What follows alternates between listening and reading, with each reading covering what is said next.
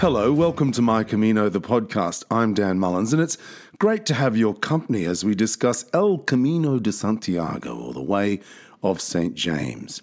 There are 80,000 kilometres of Camino trails across Europe. So, if you walked 30 kilometres a day every day of the year, you'd walk about, 11,000 kilometres a year. To walk every step of every trail, you'd be walking for more than 7 years. It's worth considering. I can hear people thinking, that's not a bad idea.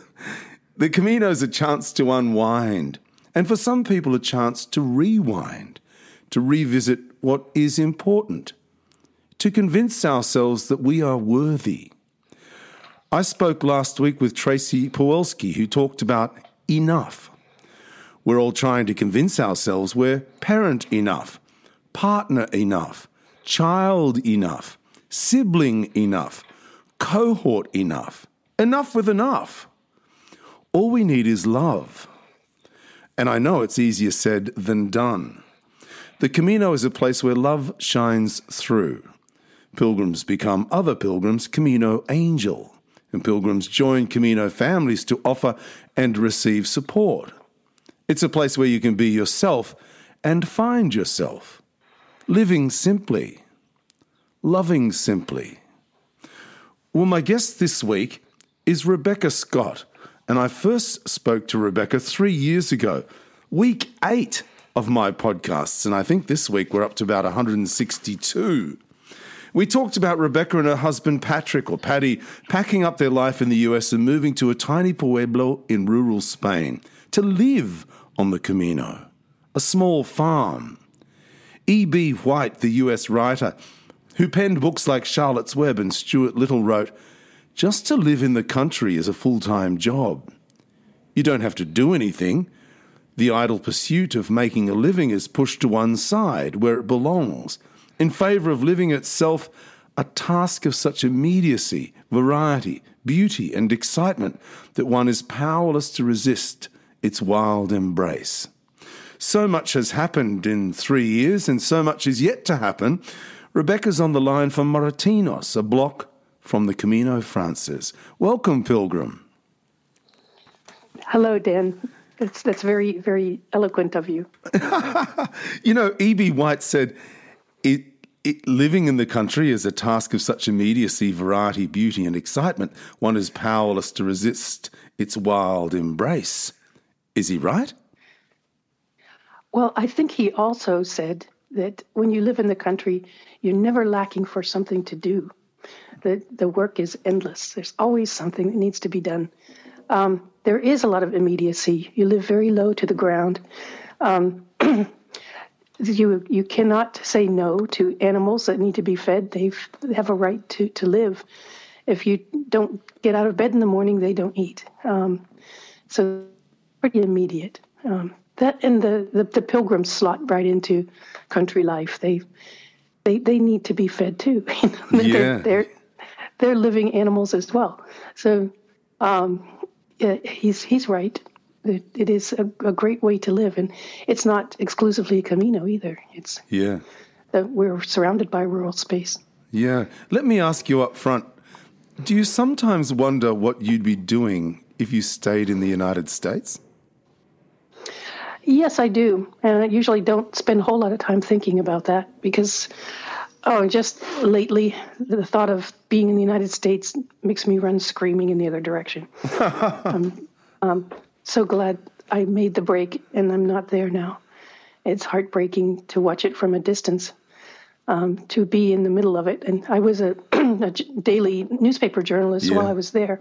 So it was totally immersed. And I don't know if I could do that now. I just don't think I could deal with it.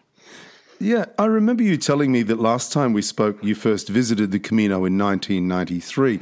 You were a travel journalist, a guest of the Tourist Office of Spain. Just tell us again, what was the Camino like almost 30 years ago?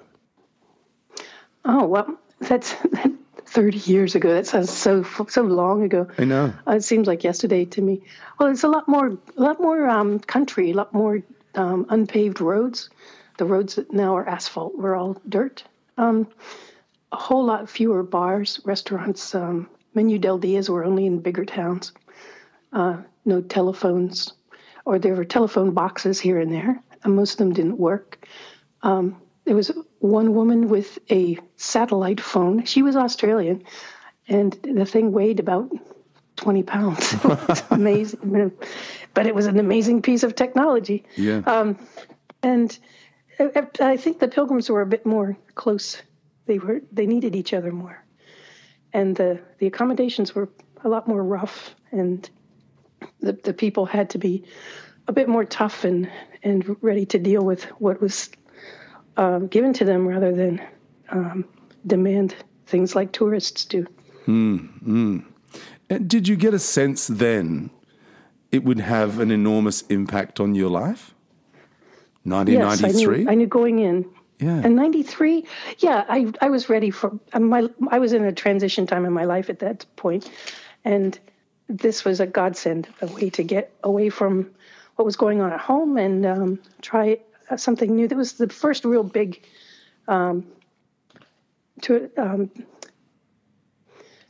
travel writing gig that I did and went to Europe on. So it changed me professionally. After that, I went on and did a whole lot more of these trips to different lands and countries. Got me a lot more contacts, taught me a whole new way to be a freelance writer. It's a way of life and living that really doesn't exist anymore.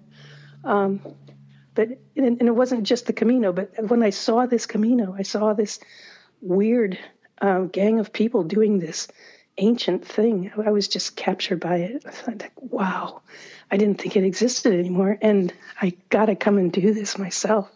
I was in love. It took me 7 years to get back and do it, but I was just blown away by it. You and your partner Paddy or Patrick moved to Spain in 2006. How did you find your tiny pueblo in Moratinos? That was. I'm not a very organized person in a day-to-day way, but this was one of the better things I've done organization-wise. We'd been plotting and we didn't know where we wanted to be, but we knew the Caminos. We had both walked them. We had been Hospitaleros and found a few villages and places we knew we liked. So I made a kind of a spreadsheet, a checklist of things that we had to have and things we would like to have in a town. And so we stayed for 2-week periods as Hospitaleros in a list of places that had potential to see how we would fit in, or if we would be welcome, or if this was a place we'd want to be in. And Moratinos had a couple living here from Ireland who were kind of hippie. They were trying to open an albergue. So we stopped to talk to them.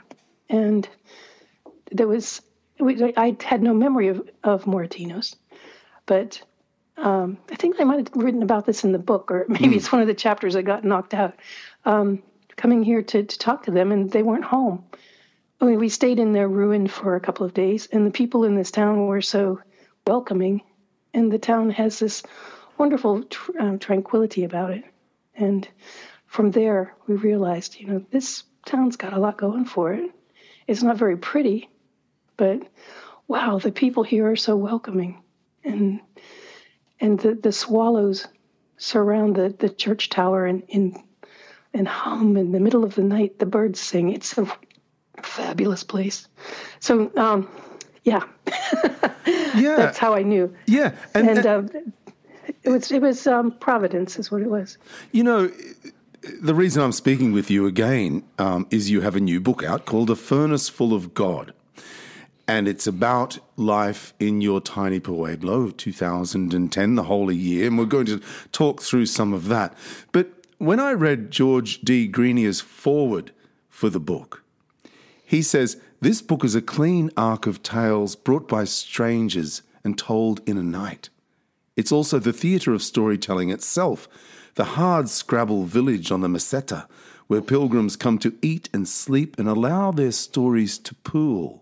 It's even the story of those who never walk, who cannot walk, who patiently host those who come to recite their dreams and disappear. It's not a bad summary for your book, is it? For the pages of A Furnace Full of God. That's a great rap. George is a poet. You know, yeah, it's so beautiful. Yeah. Yes, it is. He should be the one writing books. But he's an academic. He's too busy studying the world to kind of poeticize it. But yeah, that's only a minor part of the book. And I don't want people to think that this is a book of pilgrim stories. It's mostly our story. Yeah. We tell about some of the more colorful pilgrims that we have had here, or the types of pilgrims. But it's not your usual Camino book. It's Tuesday, it must be Azofra. Now, this is about this place and the people who live here. And the movement is over time rather than space. And it's a many, many years of work. It's been rewritten 3 times. It's the best thing I've written. And I'm really quite attached to it. Yeah. And you ought to be, because it's absolutely exquisite. The way you have written it. No, I mean that. It's so beautifully written. When you talk about... Well, thank you. Well, no, but when you talk about going out walking, and it's almost like the reader, you can picture yourself being there alongside you. It's so beautiful. One of the reviews I read said, if you've walked the Camino, you'll love this book. If you plan to walk the Camino, you'll love this book. If you like Spain, you'll love this book. If you wonder what it would be like to give everything up and go and live in a foreign country and dedicate your life to helping others, you'll love this book.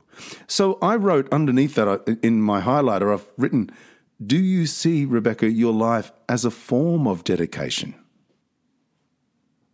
Yes, I do. I do.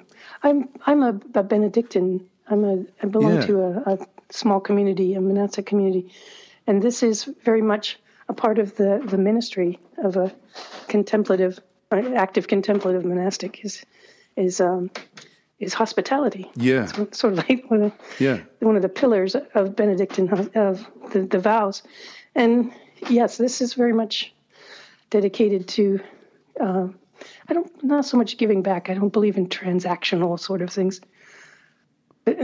We're part of the creation of the earth every single day, and it's up to us to be God's hands and feet on the earth, and to being here and doing this and doing what we do. If we keep our focus where it should be, we're making the world better, and we're part of saving of the world rather than the destruction of it. And yeah, that's dedication there. That's right. For sure. That's magic. That same reviewer, Rebecca, says many who walk the Camino dream of doing what Rebecca and Patty have done. The difference is we just dream and dream. They are actually living it. Well, was the dedication part of the dream, or has this kind of developed as you've come to love the culture and the life that you've discovered in your tiny pueblo? Well, the dedication, it was part of the dream, because we were living in a rat race, and we were working very hard every day. We were doing good things for the world, and we are dedicated to being good people in this world, but we were going nowhere, and we were just feeding the machine.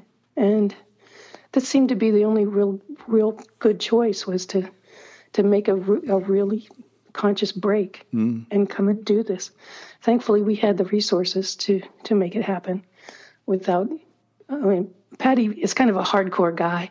He used to ask me, if we really want to make a difference, we should be in West Africa or something, helping people stay alive. But I don't. Maybe he's right. But we're serving a different audience, I guess. We're not serving the people who are hungry for food. We're serving people who are hungry for in the spirit, who are poor in spirit, or who are searching for something bigger than themselves. So it did start back then. It has grown and expanded and become more clear with time. I don't want to make myself sound like some kind of mystical saint, okay? No. Because I'm really pretty rough and sometimes not always very kind. And I do have boundaries, and I do get tired. And right at this moment, I'm feeling very low and tired, low energy. I'm certainly not all of these wonderful, fabulous things. It's been a tough week with people with entitlement issues and having to make some clear boundaries. And I'm feeling a little raw right now because we're very, very human people. I have to make sure that's very clear. Yeah, and I can hear in your voice you want to make the point that you're not some Mother Teresa or something, you know. No. You know, the PR for the book says Rebecca and Patrick, burned out newspaper journalists from the USA and England, were captured by the generous spirit they found on the Camino de Santiago. They sold up their American lives and moved to Spain in 2006 to a town of 20 farmers in the middle of a 500-mile, 1,000-year-old pilgrim road. They did their best to catch the ancient rhythms of seed time, harvest, pig stickings, and saints' days. Now, Rebecca, being a musician, I see people from time to time trying to catch rhythms. It can be pretty ungainly, right? What was most difficult in making that transition? The most difficult thing for me was the language. We studied. We did immersion programs in Mexico before. I thought I had a grasp of Spanish, but no. Dealing with builders and people who are clearly, they view us as lunatic millionaires, we're here to be fleeced. That was really difficult.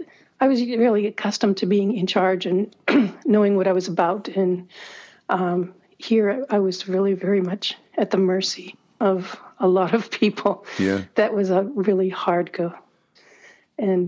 But the people in our town are wonderful. But having to ask for help was a big step. And now I'm always bothering somebody asking for things. But I've gotten over that great American independence. You have to do it on your own and try it yourself. Nah, I got this. We're a family. We need each other. As an American, was that humbling for you? Well, not even as an American, as a Western person. Right. It is very humbling. Yeah. And it is very humbling, but it's very healthy too. Yeah, sure. It's much easier now to live in a place where I can ask for help and I don't have to work nearly as hard now. Yeah. So I asked you after reading that spiel about your change of life, and I said, what was most difficult? Well, what was easiest, do you think? What came most easy to you? I think being present every day, just living it one day at a time, because it's always offering up something beautiful, something transcendent. And I don't believe in magic. I don't think the Camino is magic. There is certainly some juju out there, but I think it's because people put it there. I don't think it's out of the blue. But it is easier to be in the moment here than it is back in the rat race, and easier to remember what it's about and keep your feet on the ground and stay centered in what is rather than what's expected of you or what was, or yesterday's offense or next week's bill that needs to be paid. It's so much easier to remember and stay centered. And I don't know if that's a Camino or Moratinos, or maybe I'm just becoming more mature. But this is a great place. I wouldn't want to live anywhere else. There's a part in the book, whenever I read a book and research it, it's full of highlighters and Post-it notes and stuff. I've got this part marked with about 6 asterisks around it. You put, we came here, you said, I love this, is so beautiful. We came here out of the noise of the United States, the stress of careers in daily journalism. It was a shock, but a welcome one. Like diving into the deep end of the pool on an August afternoon. The shock as the water closes around your body. The flash of panic, blue-green chlorine clarity. 8 feet deep in silence for a wonderful moment. you are a fish. But can I put it to you, floating is easy. Swimming constantly, not quite so easy. Well, amen to that, brother. Yeah, swimming. But you have to keep moving forward or you'll drown. Yeah. And especially when you're down in the deep. So, yeah, it is exhausting. But then happily, because we're not working a 9-to-5 job now, there's no one standing over us, and there's no deadline, we can take a nap. It's glorious. Yeah. Also, we don't run an albergue, so we don't depend on this for our living. Thank God. Because when we've had enough, we can just shut the door and close down and say, we need our own time here. Sometimes we push it too hard. In wintertime now, things have changed since the time I wrote about in the book. We don't have so many pilgrims in the summertime because we have an albergue and a hostel here in town now. We get most of our pilgrim traffic at our house in wintertime, and especially when one or two of the albergues along the trail ahead of us closes down for whatever reason, all the pilgrims come here. We don't have room for more than about 5 or 6 at the most, and occasionally we get more, and they come day after day after day, and it just wears on you. You don't get to sit down and take your nap, and there's always somebody talking or running the hot water down, or whatever the worry is. Yeah, it is exhausting. Occasionally we'll have to get hold of the woman who informs pilgrims of what's open and what's closed, and tell her, we can't take people. We need a few days. And happily, it works pretty well. The winter system works very well. You say in the book you've had a procession of animals come to live with you. It's why you call it, that your tiny pueblo, peaceable kingdom. But not many of the animals live to a ripe old age. Is that part of the reality of living your dream, in inverted commas? Well, I don't think that's part of the reality. I think that's part of the reality of life. You get your appointed number of days, and then you're done. Life for animals out here is pretty rough. I wouldn't want to be an animal here. We always have this overpopulation of cats over by the albergue and the restaurant because they feed them, and they have all these beautiful kittens, and then they close for the winter, and the kittens are, meat for the raptors and for the local dogs, and it's very, very sad. Yeah, we can't save them all, but it's life, and the people here are very practical and very unsentimental about all these things. Would you say that Moratinos is alive and well as a town? It's alive. We have more people here now. We even have some young people living here. But it's got some problems, and there are some problems here, and it's like any other town. We have some people who used to be wonderful, functional parts of the town have joined the Uber right-hand party and have turned against immigrants. And I'm an immigrant, and that makes life a little difficult. We don't always have good cooperation.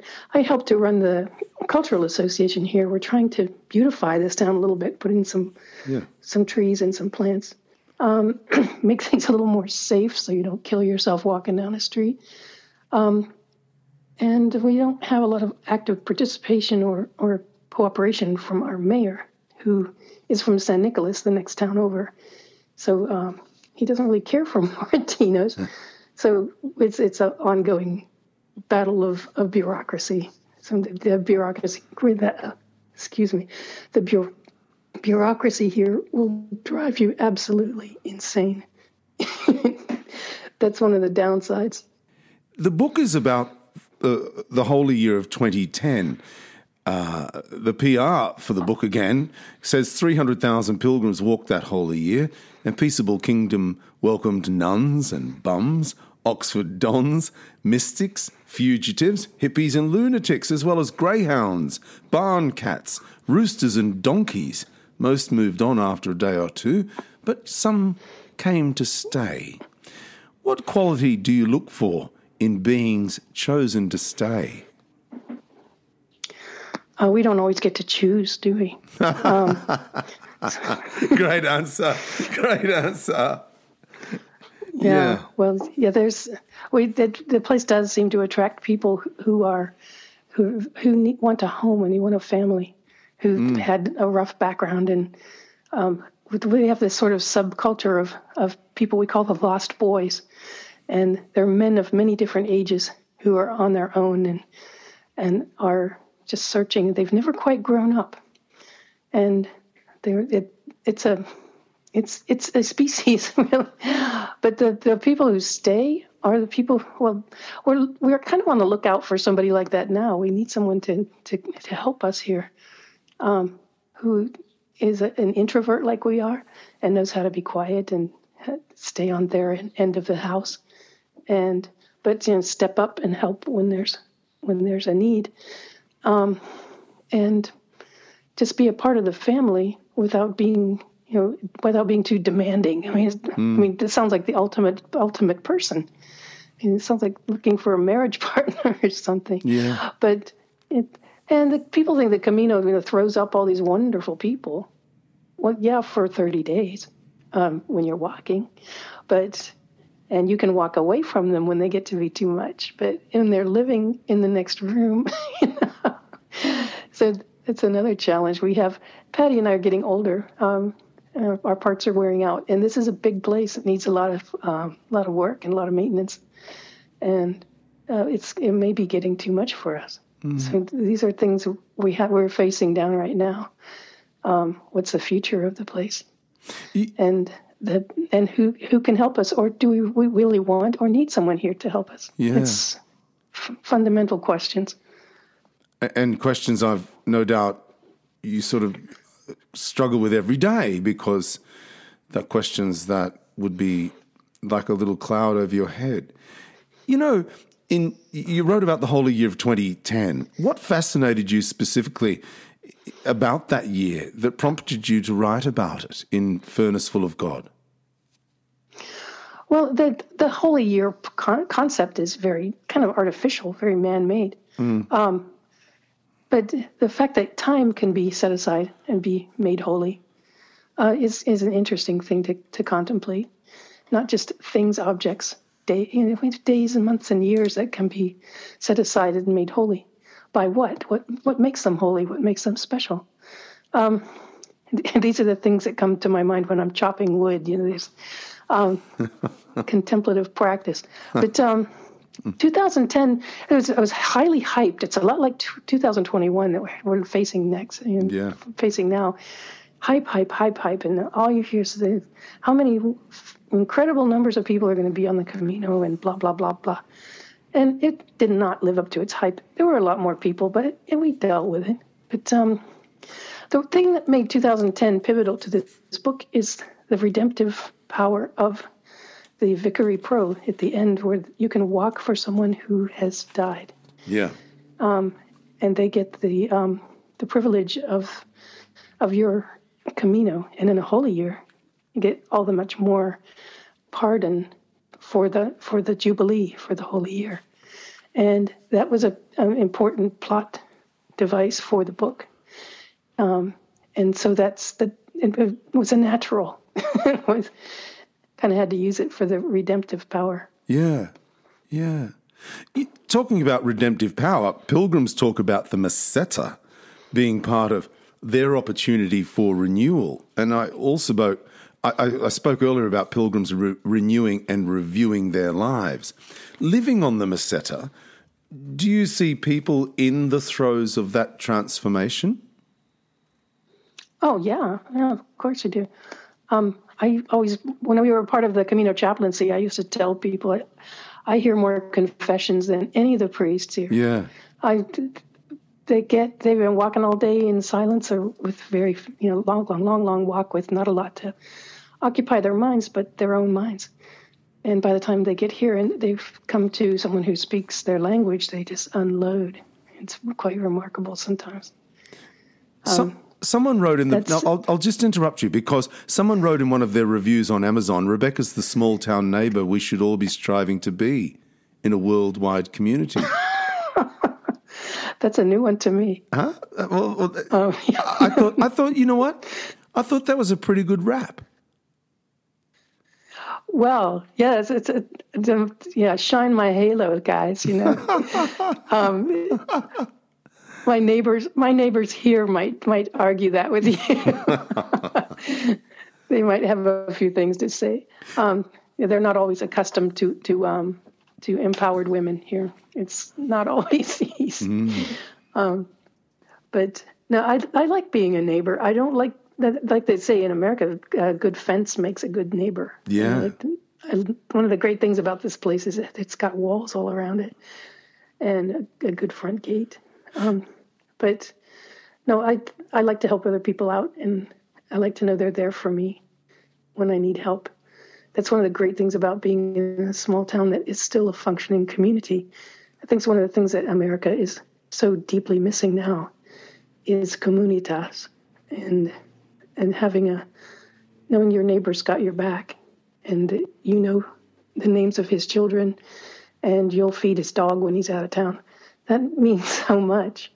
And I really like being part of something like that. I think one thing we've brought to this town is an appreciation of that, where the people here had always just taken it for granted, and we helped them see just how incredibly special that is. I can tell by the way that you write, you're a very good listener. And I think hearing and actually listening is one of the joys of pilgrimage. Walking alongside someone, and as you just said, people can walk all day when they get to you, and they've just been alone with their own thoughts all day, and when they get to you, they want to talk about it, or they want to open up. And the way that people open up, and the question I have here is, it's a true gift, isn't it? A gift to listen? Yeah. I mean, yeah. Yeah, it's not that hard to listen. You can. What's nice is you can get a lot done while someone's talking to you. If you're washing up the dishes or you're cleaning or something, they can just sit there and have their cup of tea and talk to you, and you can just say yes, but it is important to listen, and turn off the devices and the music, and maybe keep the music on. but it is really important and all you got to do is shut up and realize that this isn't about me. This is about this person. Let them go. Let them roll. It doesn't cost you a thing, and it can really help them out a lot. You mentioned earlier that you are a novice in the New Benedictine community, an order of dispersed Christian monastics. The question I wrote underneath that was, do you enjoy delving into the philosophy of your faith? And did you always, well, did you always have a desire to learn more, or has your life in Spain contributed to a rise in that search for answers? No, I've always been, I was raised by a very religious family, and always been quite interested in comparative religions, how other faiths do things, and how my own faith functions or doesn't function, and what makes it work, and why I stick with it. Why is it so important to me? Yeah. And yet, living here it just gives me a little bit more time to do that, to do digging into the old ways of doing things, and to sort of codify it as becoming part of a monastic group. And it also gives me a lot more support in my faith. I was part of the local parish here in Maritinas, but there's not a whole lot of real spiritual community life here. And that's one of the great benefits I get from the New Benedictines is they speak English, for one thing, although we do have a Spanish sort of division, which I help with a lot. But we meet, at the same time every week. When we follow the same series of scriptures and worship together, and we talk to each other. We support each other in prayer and just talking about what we're dealing with this week. And it's very nice little community, and they speak English. It's wonderful. But I don't know if I would have gotten involved with them if I was still in the U.S. I don't know. But here I kind of need them more because they're my English-speaking faith group that helps keep me going. Yeah, that's interesting. That helps keep you going, you just said. Yeah. Yeah. Do you, Yes. from time to time, need to find things to keep you going? Of course. Yeah, you pour yourself out every day. You got to fill yourself back up again somehow. Oh, gosh. Wait a minute. Now, hang on a second. What you just said then was so perfect. That was so perfect. You pour yourself out every day. From time to time, you need to fill yourself up again. Do you pray? Yeah. Do you pray much in your tiny Pueblo? Oh, I do. I do all the time. And so that's you live and breathe prayer. It's not just get down on your knees and talk to God. It's you live it. What you do is prayer. We're very motivated by being a part, being flowing in this spirit of what God is. It's part of being a mystic, I guess, or being a contemplative. Is you don't just prayer is not something you do. Prayer is something you are, and it doesn't mean you don't screw up, but it's a really awesome way to be. It's not even that hard to get there. Camino is a good place to try and find it too. Now, I ought to declare here. Yeah. I think that Camino gets a lot of credit. Though this is available all over the world. You don't have to come to the Camino to get it. It's here for everybody, no matter where you are. If you do a bit of searching. Yeah. Mm-hmm. The Camino gets a lot of credit. I think people just shut up for a little while on the Camino, and they listen, and they hear things that are around them all the time, no matter where they are. But that's the gift of the Camino, is that you stop chattering for a while, and you open your ears, and you can hear the music of the spheres. It's all around you. I ought to declare here, I have stayed with you at Peaceable Kingdom, and it was a magic night. The food and company was amazing, actually. Great conversation. The house guitar got a little workout as well. But I was struck by how quiet it was, Rebecca. Have you become used to the silence? It's so quiet. Oh, yeah, to drive some people up the wall. Yeah, it's extremely quiet here. Although sometimes Patty plays music. He's getting deaf as he gets older. He puts on some big symphonic thing, and he sits down in front of his computer and puts his headphones on. God help you if the phone rings. Forget it. But no, it's extremely quiet here, and we don't have road noise so much. We don't have airplanes flying over, and we have trucks and we have tractors, but dogs barking. But like you said, in the night, it's just dead silent. It's fabulous. I love it. I think it's great. I live on this. But I have a sort of Cistercian sort of sensibility. I like things stripped right down, simple. That's why I like the Meseta. I don't need lots of purple mountains majesties, and I like it simple and severe and kind of zen, really. You said it's to me, it's perfect for me. Yeah, it's perfect. You said to me, it might be a bit cold in that room out there, Dan, so I've put an extra couple of blankets on your bed. And I said, oh, thank you, Rebecca. Well, good night, everybody. And I wandered off to bed, and I climbed under the blankets, and I hadn't actually slept under blankets for like 40 years, or even longer, 45 years. And I was so... Where have you been sleeping, man? Well, under doonas and, under duvets and, but sleeping under blankets. I was so enveloped I had the best night's sleep. I woke up in the morning and thought, oh my gosh, is that what a good night's sleep is like? It was incredible. I had the best night's sleep there. It was lovely. And I'll never forget that, because that, to me, a good night's sleep is a significant thing, I can tell you. But look, we're running out of time. It's early in the morning there. I want you to tell us about Peaceable Projects. Oh, cool. Yeah, Peaceable Projects is a nonprofit that we founded a couple of years ago. It kind of grew up organically. When I was helping to run the monastery albergue at San Anton over by Castro Jerez, it's a little, very bare bones albergue in the ruins of a monastery. We went to clean it up to get it open in the spring, and the mattresses were actually falling to pieces in our hands. They were so old and so rotten. And I realized before we open this place, we need new mattresses. We didn't have any money. So I got online and I asked people to send money for mattresses for San Anton. And I needed, it cost about 100 euros a piece. I needed 16 of them. And, within 24 hours, I had thousands of euros. And I thought, holy cow, we've hit a nerve here, huh? Yeah. And people were rejoicing in giving. They were so excited about giving money for this project.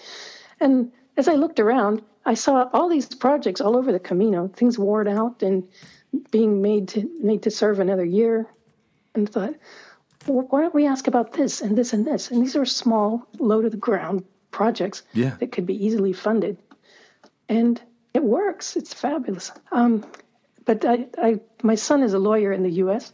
He told me about my legal exposure. He said, you need to turn yourself into a nonprofit. And so I had him do that. So now when we find a project that needs funding, we can move that money without tax consequences and with transparency, so people know that we're not going to steal their money. Yeah. And so it works out well. I'm not a great administrator. I'm much more the vision person. And I don't have an administrator to do the job, so I have to do it myself. This is really hard work for me. But it's really fun to play Santa Claus. And so I get to say, here's your money, go and get the new roof, we got it. So it's a fun thing for me to do. Keeps me off the street. Keeps me off the street. It's a win-win. Yeah. Well, it's a win-win because the albergue gets the roof. The people in Australia, U.S., Germany, wherever, they get to help out. They get to send their $5 or $10 or $200, and they have a little piece of the Camino. It's wonderful. Yeah, it is wonderful. I'm going to give the details for Peaceable Projects at the end of the interview, but I also wanted to talk to you about an address you delivered at the 2017 gathering of American pilgrims on the Camino in Atlanta, Georgia. Oh, yeah. The future of hospitality on the Camino, because it created a few ripples in the Camino pond. You basically said in the 10 years... It sure did, yeah. Yeah. The 10 years you'd been on the Camino at that stage, you'd seen the Camino grow exponentially, and you said you can see a day when, quote, plenty of people will continue to walk, but the Camino gold rush may really succeed in killing the goose that lays the golden egg. But it wasn't all doom and gloom, because you said the Camino will not die. It will survive consumerism. Now, as you know, being Christian is choosing to live according to the teachings of Jesus Christ. And Christianity in many ways has been consumerized and brutalized and corporatized, yet it's survived.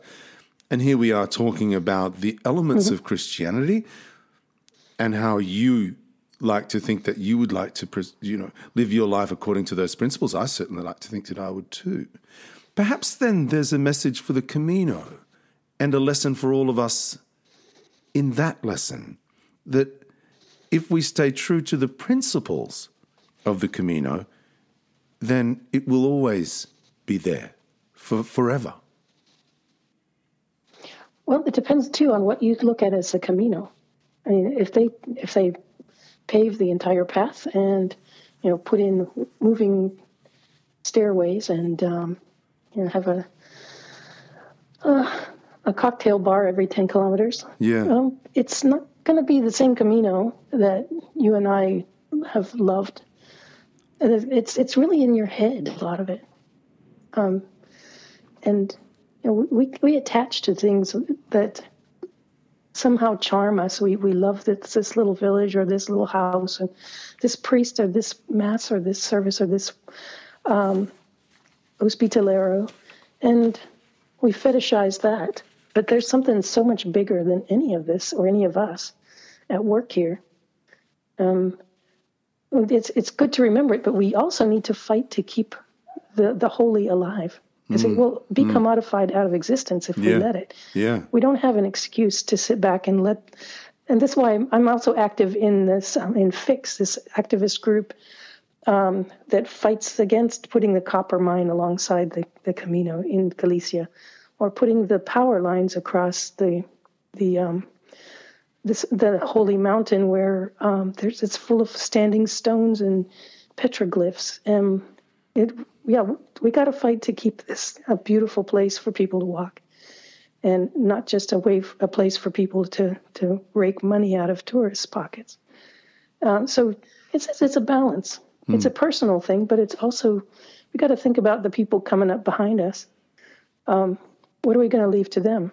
And we got to pick up the trash. We got to make sure that it's not commodified to death. Well, there's a lesson in the wider community right around the world. Yes. In all of that. Yes. And we can't be such good guests that we let our hosts rip people off. Or I live here, I'm a foreigner, but I can stand up in front of the Spanish government and say, don't do that. That's foolish. We can't do this. You're going to kill your golden goose here. And of course, they're like, go away, sit down, you nasty woman. But I got to do it, and I do it. And it's part of my job in this world. Yeah. There's an app now where you can put your name down to get your Compostela. What do you think St. James would have made of all of this, Rebecca? Oh, well, he was a fisherman. He didn't... I don't think he'd even recognize any of this stuff. It's like, what does this have to do with me? It's really, I don't know. I can't even begin to start touching all that stuff. Yeah. But the things that are worthwhile will survive. The things that are not, they'll pass away. I think the important things are taking time to walk and find for yourself some space and time. Yes. And that's a great gift you can give to yourself.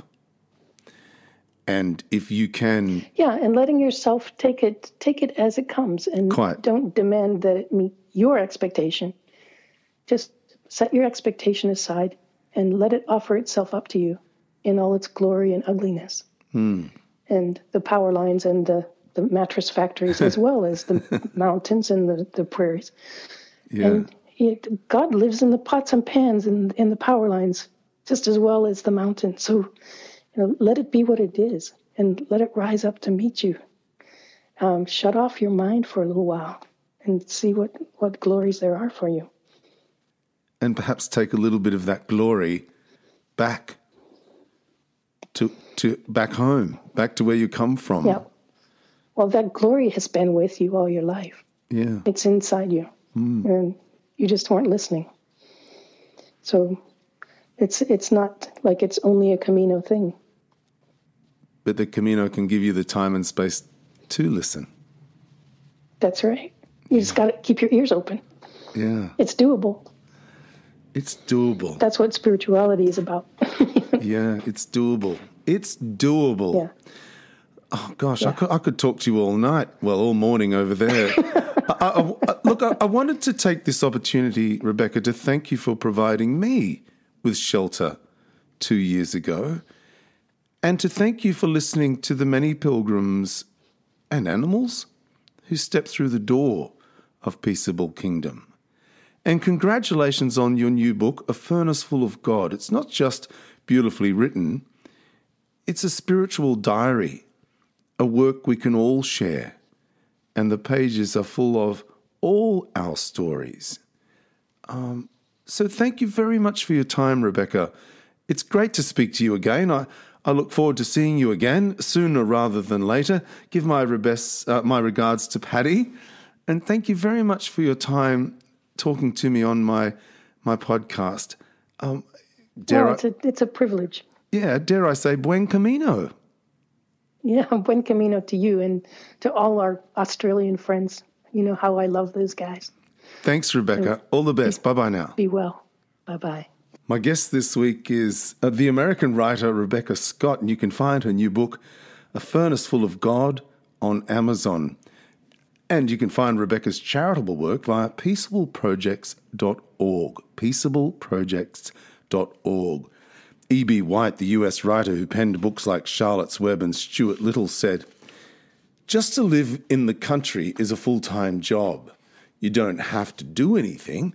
The idle pursuit of making a living is pushed to one side where it belongs, in favour of living itself, a task of such immediacy, variety, beauty, and excitement that one is powerless to resist its wild embrace." Powerless to resist its wild embrace could quite easily apply to the Camino de Santiago. Powerless to resist its wild embrace. I can hear it calling me every day. I've been playing you a song from my new album to close out the podcast each week. This week it's the title track, Duende. And I remember the first time I heard a flamenco guitar ringing out in a Spanish town square. It was Sahun, not far from Moratinos, where Rebecca and Paddy live. The sound was mesmerizing. You can find the album via my website, danmullinsmusic.com, and you can sponsor me too via patreon.com/Dan Mullins. Patreon.com/Dan Mullins. Here's Duende. Until next week, I'm Dan Mullins. Buen camino.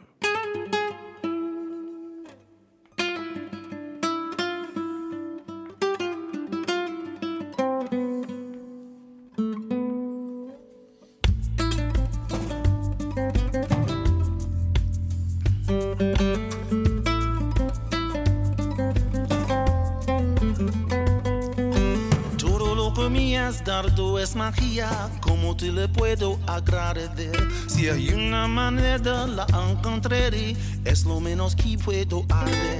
Solo quiero lo mejor para ti, tu esperanzas y sueños. Si puedo dirás la realidad, lo haré, solo menos que puedo arder.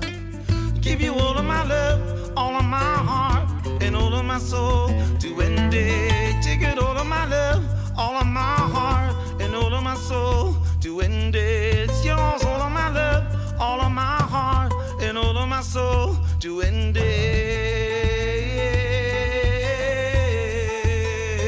To end it.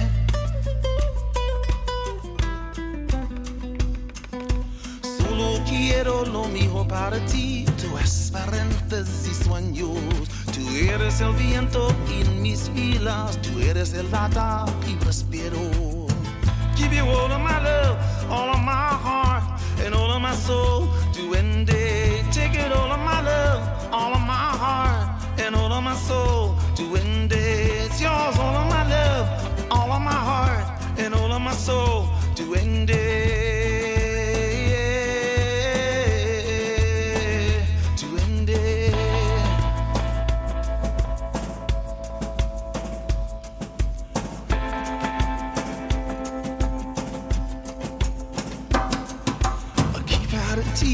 Todo mi amor, todo mi corazón, todo mi amor.